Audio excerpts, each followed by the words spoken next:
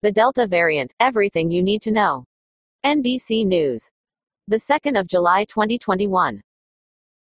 A more contagious variant of the coronavirus, known as Delta, is spreading in the United States and around the world, causing a surge of cases in some countries and prompting several nations to introduce new lockdowns. The Delta variant, which was first identified in India, now accounts for 25% of new COVID-19 cases in the US, and is on track to become the dominant version of the virus circulating in the country, according to the Centers for Disease Control and Prevention.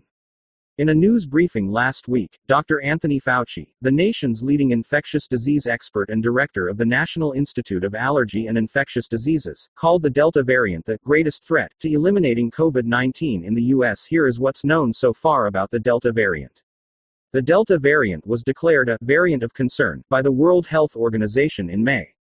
The designation is used when there is increased evidence that a variant is more transmissible, causes more severe illness, or reduces the effectiveness of vaccines or treatments. In the US, the CDC declared Delta variant of concern on June 15. Research suggests that Delta, officially known as B1.617.2, is the most contagious of all the known variants to date, including the highly transmissible Alpha variant that was first identified in Britain. Public health officials in the United Kingdom, where Delta accounts for more than 95% of new COVID-19 cases, have said that the variant could be 40 to 60% more transmissible than the Alpha variant, though studies are ongoing. One of the ways epidemiologists determine the transmissibility of a new variant is to examine what's known as the secondary attack rate.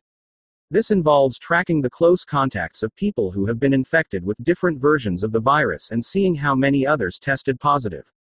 Let's say you have 10 people with 20 close contacts, said Dr. David Dowdy, an associate professor of epidemiology at the Johns Hopkins Bloomberg School of Public Health. With one variant, maybe you see 5 of those close contacts get infected. If a second variant is 50% more transmissible, that number would be 50% higher. So in this case, you would expect 7.5 of those contacts to be infected, after accounting for vaccination status and whether they had a previous infection. It's not unusual for a virus to mutate and evolve as it spreads, and scientists have long cautioned that other worrisome variants could emerge with new outbreaks. In India, researchers observed mutations separate from Delta in a sublineage of the virus that they dubbed Delta Plus. While it has not yet been designated a variant of concern by the WHO or the CDC, cases involving Delta Plus have been reported in 11 countries, including the US. It's not yet clear, however, if Delta Plus carries additional risks or is associated with increased transmissibility. More research is needed, but there are indications that the Delta variant may cause more severe disease.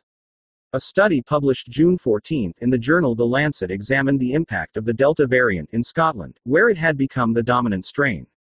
The researchers found that the risk of hospitalization from COVID-19 was roughly doubled for patients infected with Delta, compared with people infected with the Alpha variant. If for comparison we look at the original strain, the UK Alpha variant, and now the Delta one, we are noticing that there is a difference in transmissibility, as well as the potential for more dangerous outcomes, said Dr. Alejandro Perez Trepaccio, an internal medicine physician based in Naples, Florida. Researchers in the UK have reported a shift in symptoms that may be associated with the Delta variant. Data from an app that more than 4 million people in the UK downloaded to report symptoms, vaccination status, and other demographic information daily found that the most common symptoms of COVID-19 are now headache, sore throat, runny nose, and fever, similar to what people may experience with a bad cold. Some doctors in the US have encountered a similar change. Shortness of breath, cough, and other lung issues remain the most common symptoms of COVID-19, which was first identified in Wuhan, China, but some physicians have noticed more upper respiratory complaints, such as congestion, a runny nose, and headaches, with recent infections. It's not yet clear why cold-like symptoms are increasingly being reported, or if there is a link to the Delta variant. The implications of such a change, if it exists, are also not yet known. A wide range of symptoms have been associated with the coronavirus, and the CDC includes congestion and runny nose on its list of potential COVID-19 symptoms. The Delta variant has been reported in more than 95 countries, according to the World Health Organization. Every country that it has gone into up to now, you've seen an escalation in cases where it's pushed aside the variant that was dominant before it, Fauci said Tuesday in an interview with NBC's Nightly News. Cases involving Delta have been confirmed in all 50 states in the U.S., and the variant is especially risky in parts of the country with low vaccination rates. The variant is similarly fueling new outbreaks around the world. Several cities in Australia, including Sydney and Brisbane, imposed strict lockdowns to curb the virus's spread. A stringent nationwide stay-at-home order was introduced in Bangladesh after infections spiked and the country recorded its highest single-day death toll of the pandemic to date. In South Africa, a nightly curfew was upheld and new travel restrictions were put in place in Germany, Hong Kong and Taiwan to limit flights from areas where the Delta variant is widespread. The vaccines in use appear to offer good protection against the Delta variant, and most scientists agree that fully vaccinated individuals likely face little risk.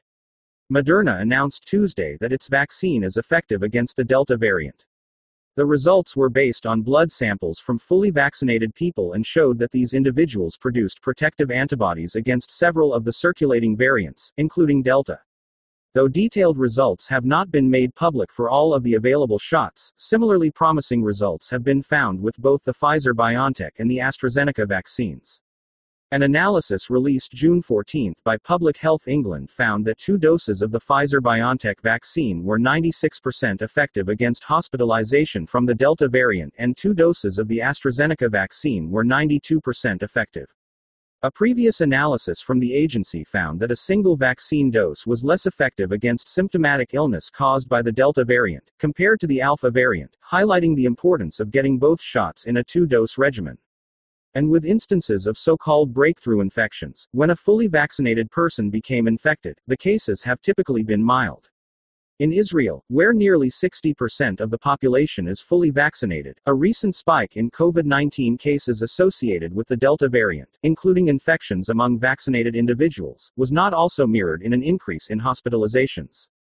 A South African study that tracked more than 360,000 healthcare workers vaccinated with the single-dose Johnson & Johnson vaccine found that 94% of breakthrough infections were mild. Though preliminary, the results suggest that the Johnson & Johnson vaccine offers good protection against Delta and other variants of concern. The high-level message is that the vaccines work, 2 doses work better than 1, and the more people who get vaccinated the better, Dowdy said. Though there's likely not much cause for worry among people who are fully vaccinated, public health officials are concerned about outbreaks in places with low vaccination rates. In the U.S., COVID-19 cases rose 10% this week over the previous 7 days, an increase that was likely fueled by the spread of Delta and lagging vaccinations, according to the CDC. Pockets of the Southeast and the Midwest, where vaccine uptake has fallen behind, remain especially vulnerable, according to health officials. This type of uneven vaccine landscape could result in local surges as the Delta variant takes hold, Fauci said. That's what we are concerned about, he said. We don't want that to happen. In response to the spread of the Delta variant, the WHO advised that people, regardless of their vaccination status, should continue to wear masks. The CDC has meanwhile stood by its guidance that says fully vaccinated people can largely forego masks, though the agency acknowledged that local rules may change based on the situation on the ground.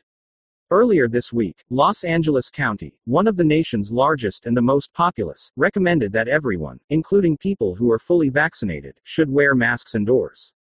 Fauci said the CDC's guidance on wearing masks likely won't change unless new evidence emerges to warrant an update. If there are any changes that would instigate making a change in recommendation, that will happen, he said. But for now, the CDC recommendation stands that if in fact you are fully vaccinated, you are protected and you do not need to wear a mask outdoors or indoors. Fauci added, however, that some elderly people or individuals with underlying conditions may feel more comfortable wearing a mask in places that are experiencing an increase in infections. Ultimately, it comes down to comfort and common sense, Dowdy said.